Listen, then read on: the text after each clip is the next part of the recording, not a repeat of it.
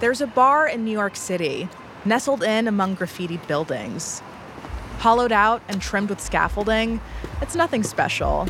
But if you showed up here on a Sunday night back in the 1990s, you'd find the bar transformed.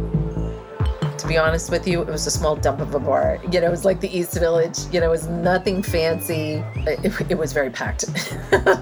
It was punk rock. It was the kind of spot where guys smoked cigarettes and laughed over dirty steins of beer, where combat boots stuck to the floor with every step, and high-haired men strutted around with their big, bulging egos.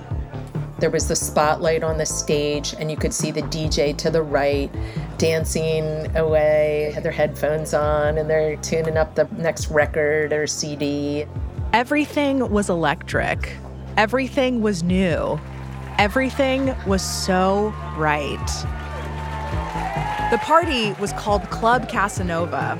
Their tagline, where everyone is treated like a king. There, theme nights ruled. Like their famed Elvis night. Oh, thank you. Thank you very much. You had the Leather Daddy Elvis, 50s, 60s, and 70s. All eras of Elvis, from Bugle Boy to Vegas headliner, performing on the bar's stage. And then we all came out and did the final number that was with me. We were all the zombie Elvis. Get it? Because he's dead? Hey, the tagline wasn't where tact is king. At every performance, that little bar in the East Village went nuts. But not literally. These kings were drag kings, after all. And they brought the gender-fucked joy by carving out a much-needed party space. That is, until it all went away. From Gimlet Media, this is Not Past It, a show about the stories we can't quite leave behind. Every episode, we take a moment from that very same week in history and tell you the story of how it shaped our world. I'm Simone Polanen. Just days before New Year's 1998, Club Casanova, where the drag king Elvises en-honed through the night, was forced to shut down. They stood no chance against a certain New York City politician who seemed hell-bent on cleaning up the city, including the parts of it that gave it life. We'll drag it all up after the break.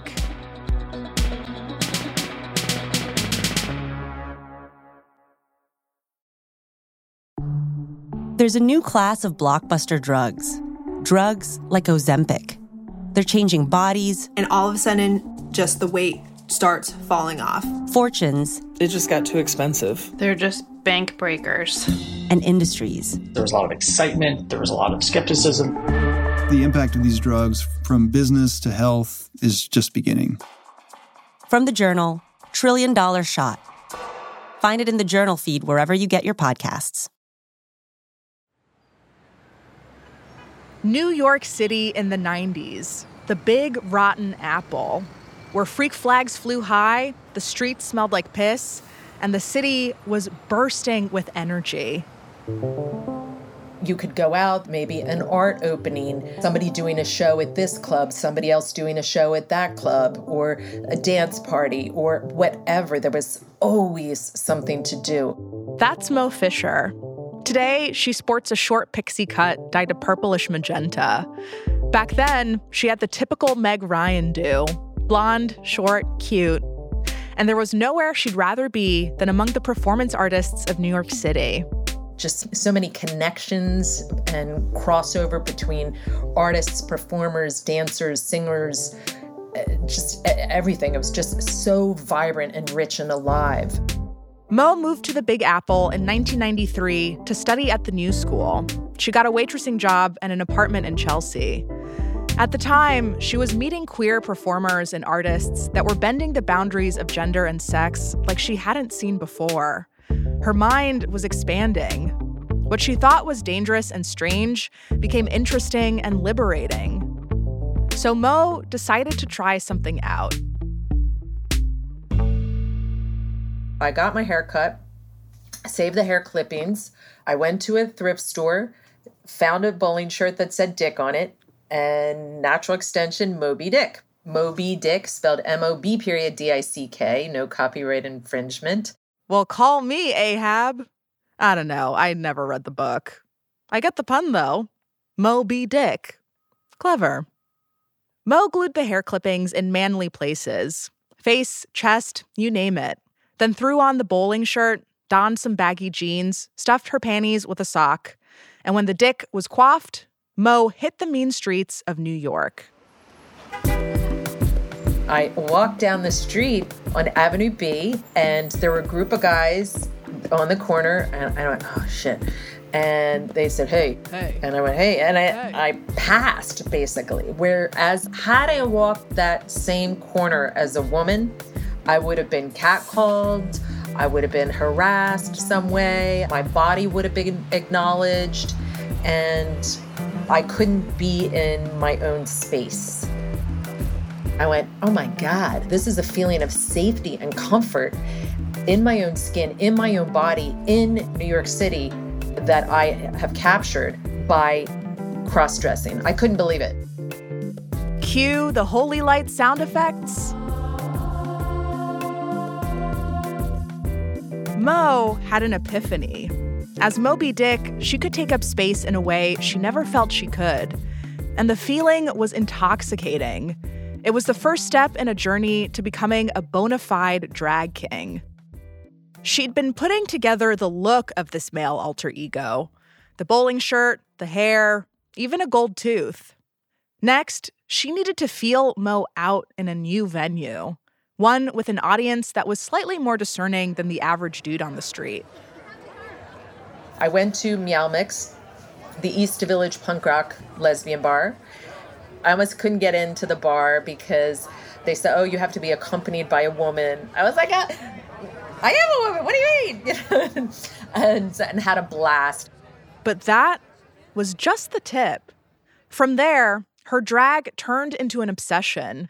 So she started seeking out shows where women performers dressed up as men, lip-synced to their favorite dude songs, and acted out campy skits on stage. And if you think it's kind of weird that New York in the mid-90s, of all places, might not have had enough drag spaces for up-and-coming drag kings, well, that's what was happening in the Big Apple at the time. The city had just witnessed the AIDS crisis and the early 90s recession. It had decimated artsy joints because of rising costs and fewer customers. So there was no permanent home for drag kings. There were these one-off gigs, but Mo wanted a dedicated space for the whole community. Oh, we got to bring everybody together. And when I started, I said, I want to put drag kings on the map. That was my goal. That was my intention. In doing so, to try and make it a safer place for female masculinity. Mo knew there was only one option: create the space herself. So she got right to it. She found a venue, hired a DJ, printed flyers, and called up her friends to make sure they would promote the shit out of the show. She called it Club Casanova, after the Italian womanizer. And the pop-up party would take place every Sunday fun day. And so, on March 31st, 1996, Club Casanova, where everyone is treated like a king, officially kicked off.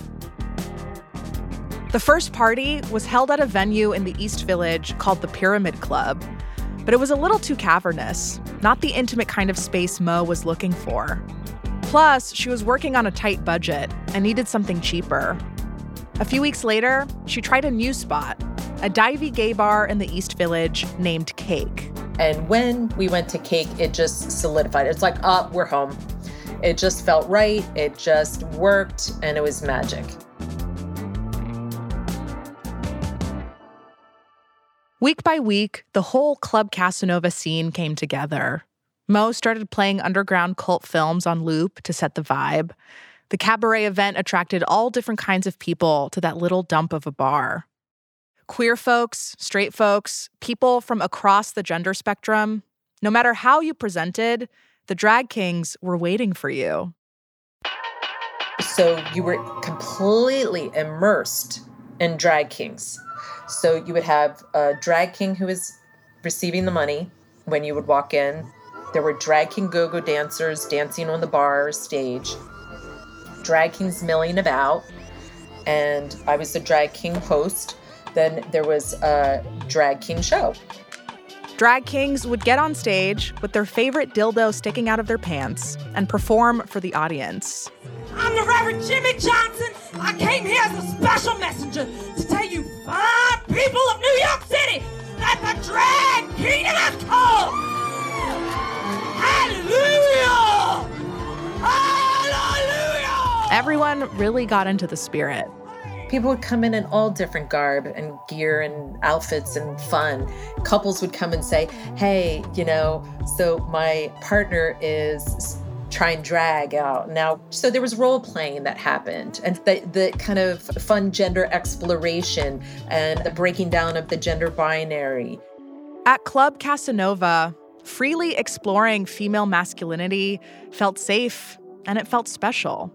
So the drag king dream was really coming together. Well, except for one thing. Moby Dick had his look down, but his persona, that was still a bit of a white whale.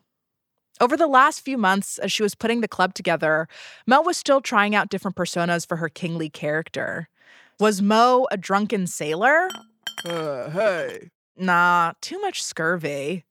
Grease monkey? Fill her up. Think about the stains.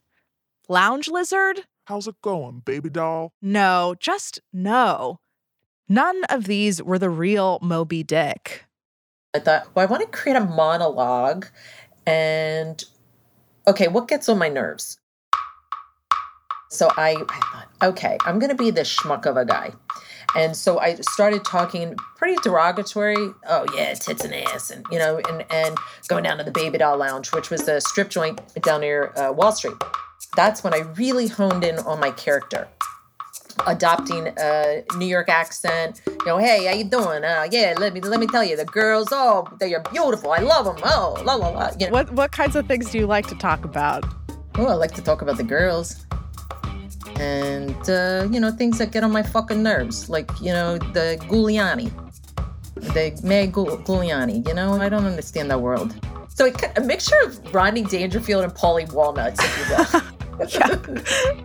With the character nailed down, Mo started refining the act. So as I was doing this monologue, I transformed into a human fly. And I lip-synced to the song by the Cramps called Human Fly. And the subtext of that was that men like this are pests. So are we going to eradicate toxic masculinity? I don't know. But what I can do is, instead of being an angry woman, become a funny man. And so I could expose toxic masculinity in this comedic way. When the dicks aligned for Mo, Club Casanova hit full stride in the New York art scene. Theme nights were incredibly popular, but there were also original performances from drag kings like Buster Hyman and Labio, Fabio's younger brother. One night, they even celebrated Mo's birthday in the kingliest way possible. The drag kings brought in a toilet, and so I sat on the throne, and everybody performed. It just clicked. Moby Dick and Club Casanova went from a cute little DIY idea into one of the hottest parties in town. The Kings were so good, some patrons left feeling a little unsatisfied. Oh, my gay friends would get very sexually frustrated. They go, oh, God, I just hit on that guy. God, he was a drag king. Ugh, he was so cute. And, so it happened every week, all the time. John Waters, in fact, the film director, said, Mo, you're a sexual terrorist. Wow. When perhaps the biggest name in transgressive queer cinema starts showing up at your party, you know you're doing something right. Not only that, but Mo says the pop-up party was featured in Penthouse, in a Japanese documentary, and on MTV. Club Casanova was just too cool. And you know what happens when things become too cool? Haters start coming out of the woodwork. And that's what happened about a year into the party's reign, when some unwanted visitors started showing up. So fire marshals would come in full regalia. I mean, head to toe. There's no fire. There's nothing happening. But these fire marshals weren't looking for fire. They'd come down to enforce a law that was totally obscure and honestly ridiculous. They were looking to see if people were dancing. And dancing is described if you were standing, your feet solid on the ground, and you're just moving a little bit, maybe shaking your butt a little bit, that's dancing. It's ridiculous. You could be sitting there snorting coke, smoking a fatty, drinking your face up, doing whatever. They didn't care. If you were dancing, you would get a violation. It was absolutely ludicrous. A violation could cost up to $1,000 a night. And it wasn't just Club Casanova that drew the fire marshals out of hiding. Lots of other establishments were being targeted too. So who or what had suddenly turned New York City into the town from Footloose? Rudy Giuliani just didn't like nightlife. And he kept boasting this quality of life. And we're like, whose quality of life are you talking about, pal? The fight for the drag kingdom. After the break.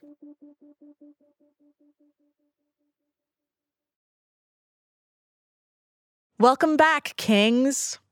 Before the break, we were introduced to Moby Dick, the brash-talking pest born on the mean streets of New York in the mid-1990s. Mo brought us into the art scene with Club Casanova, billed as the world's first drag king party.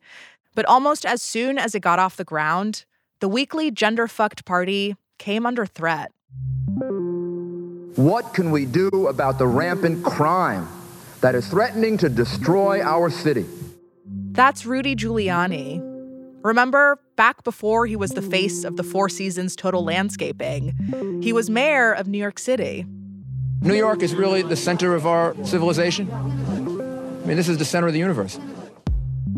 During the mid-1990s, Giuliani was mostly focused on being tough on crime.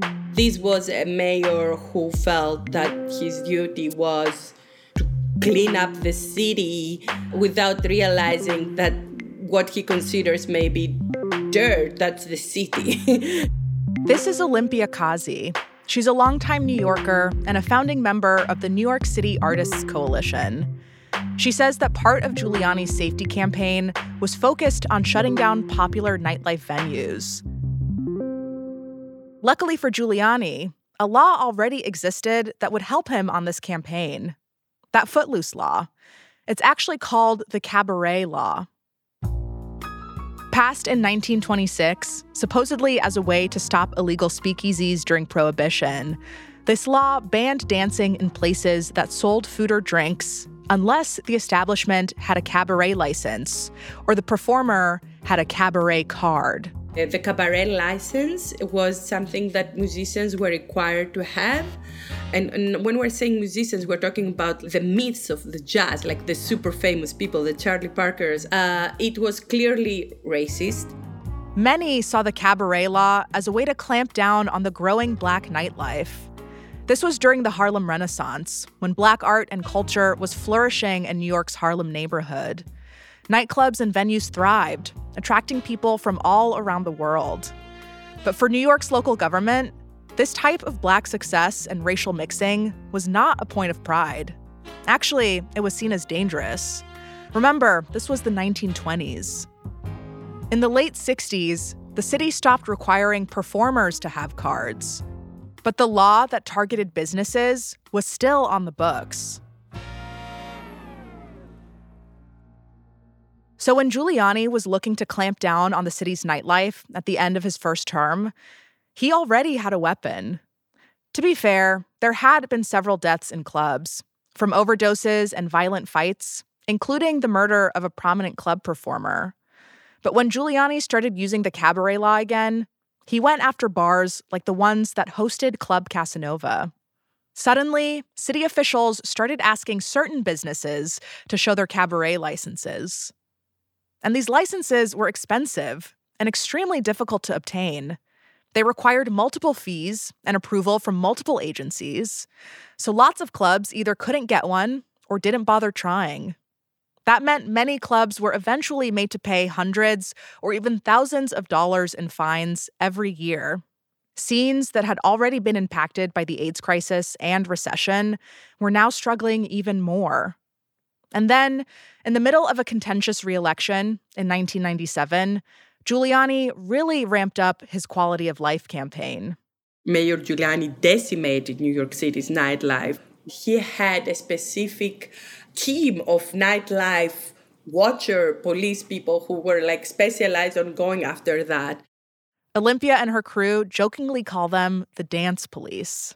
Basically, people in SWAT gear showing up when everybody's having fun. People having fun, like Mo and the Kings. Mo says these raids actually happened at Cake, on Club Casanova nights, at least 3 times. So scared patrons stopped coming. On top of that, the owners of venues, like the ones that hosted the pop-up parties, were also hurt by the raids. I can't remember if it was 3 or 4 infringements. They take away your liquor license. So anybody with 2 infringements, they're like shutting it down. It's a lounge bottle service. In other words, all these artsy party spaces were slowly being fined out of existence, which is exactly what happened to the bar that hosted Club Casanova. On December 28th, 1997, Mo ended the weekly Club Casanova party for good. Though they did have a nice final night. And I just remember walking in, feeling that wave of love where people congratulated, thanked me, and warmly received me. They would say, hey, thanks a lot for doing this. This made a difference in my life. And yeah, I remember it like it happened right now. Between 1996 and 1998 alone, it's estimated that between 50 and 60 nightclubs were shut down as a result of Giuliani's quality of life campaign. Since then, the club scene has shriveled. In its place, lounges and upscale storefronts have taken over much of New York City. As for Mo, she took the drag show on the road, spreading drag king love around the US and Canada. But they never had a permanent home in New York City again. There has been some change in New York in the last few years. In 2017, Olympia and her team from the New York City Artists Coalition set their sights on the obviously outdated law. To be honest, we were shocked it was still in the books because our position was, dancing is speech. And so I don't need any fucking permission to shake my booty. They won. In 2017, the cabaret law was repealed. Still, the fight for space continues. Whether they're targeted by ancient ordinances like the cabaret law or forced out through increases in rent, queer spaces are constantly fighting to stay afloat. That's especially true for queer communities of color. And when we lose these venues, we lose important voices for progress. It's always the underground, the marginalized communities where the change begins. So doing drag, whether it's queen or king, that fucks shit up. And that is what is so gorgeous about drag. I've loved hearing this story and hear you sort of describe, the importance of this kind of performance. Because though I would not classify myself as a drag king, I did a lot of theater in high school and played a lot of male roles. I think at the time I probably called it cross-dressing, but it felt deeper than just presentation.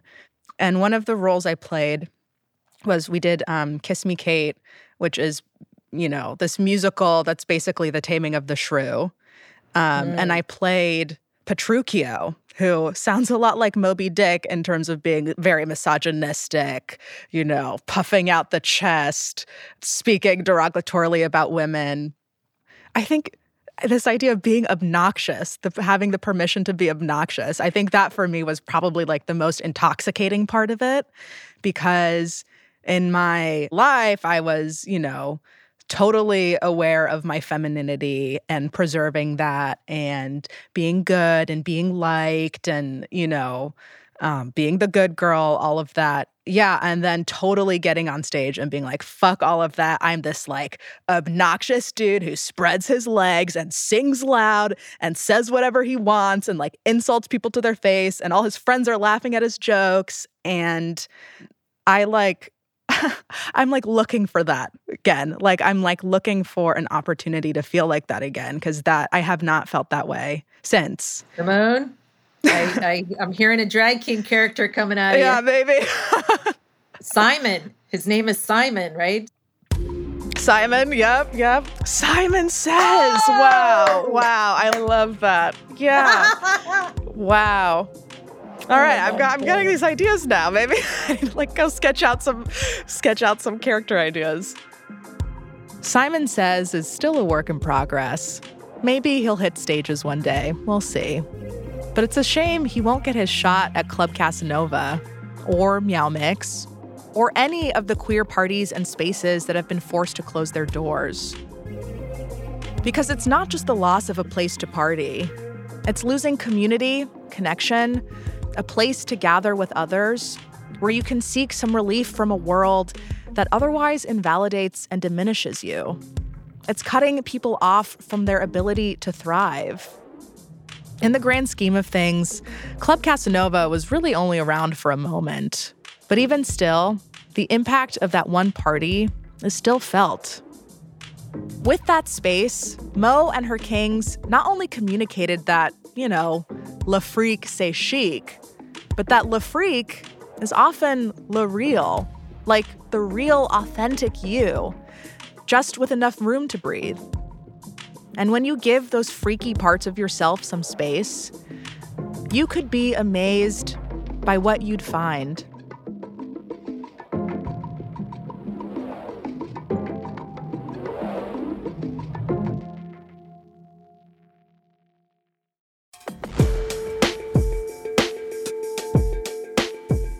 Not Past It is a Spotify original, produced by Gimlet and ZSP Media.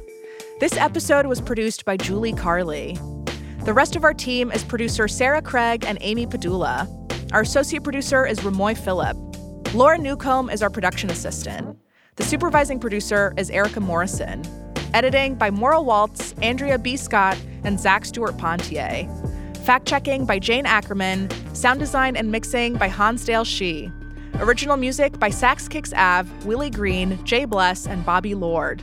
Our theme song is Toko Liana by Coco Co, with music supervision by Liz Fulton, technical direction by Zach Schmidt, show art by Elise Harvin and Talia Rockman. The executive producer at ZSP Media is Zach Stewart Pontier. The executive producer from Gimlet is Abby Ruzicka. If you want to learn more about Mo, you can follow her on Instagram and Facebook at Mr. Mo B. Dick. And check out her website, dragkinghistory.com, to learn all about the history of female masculinity.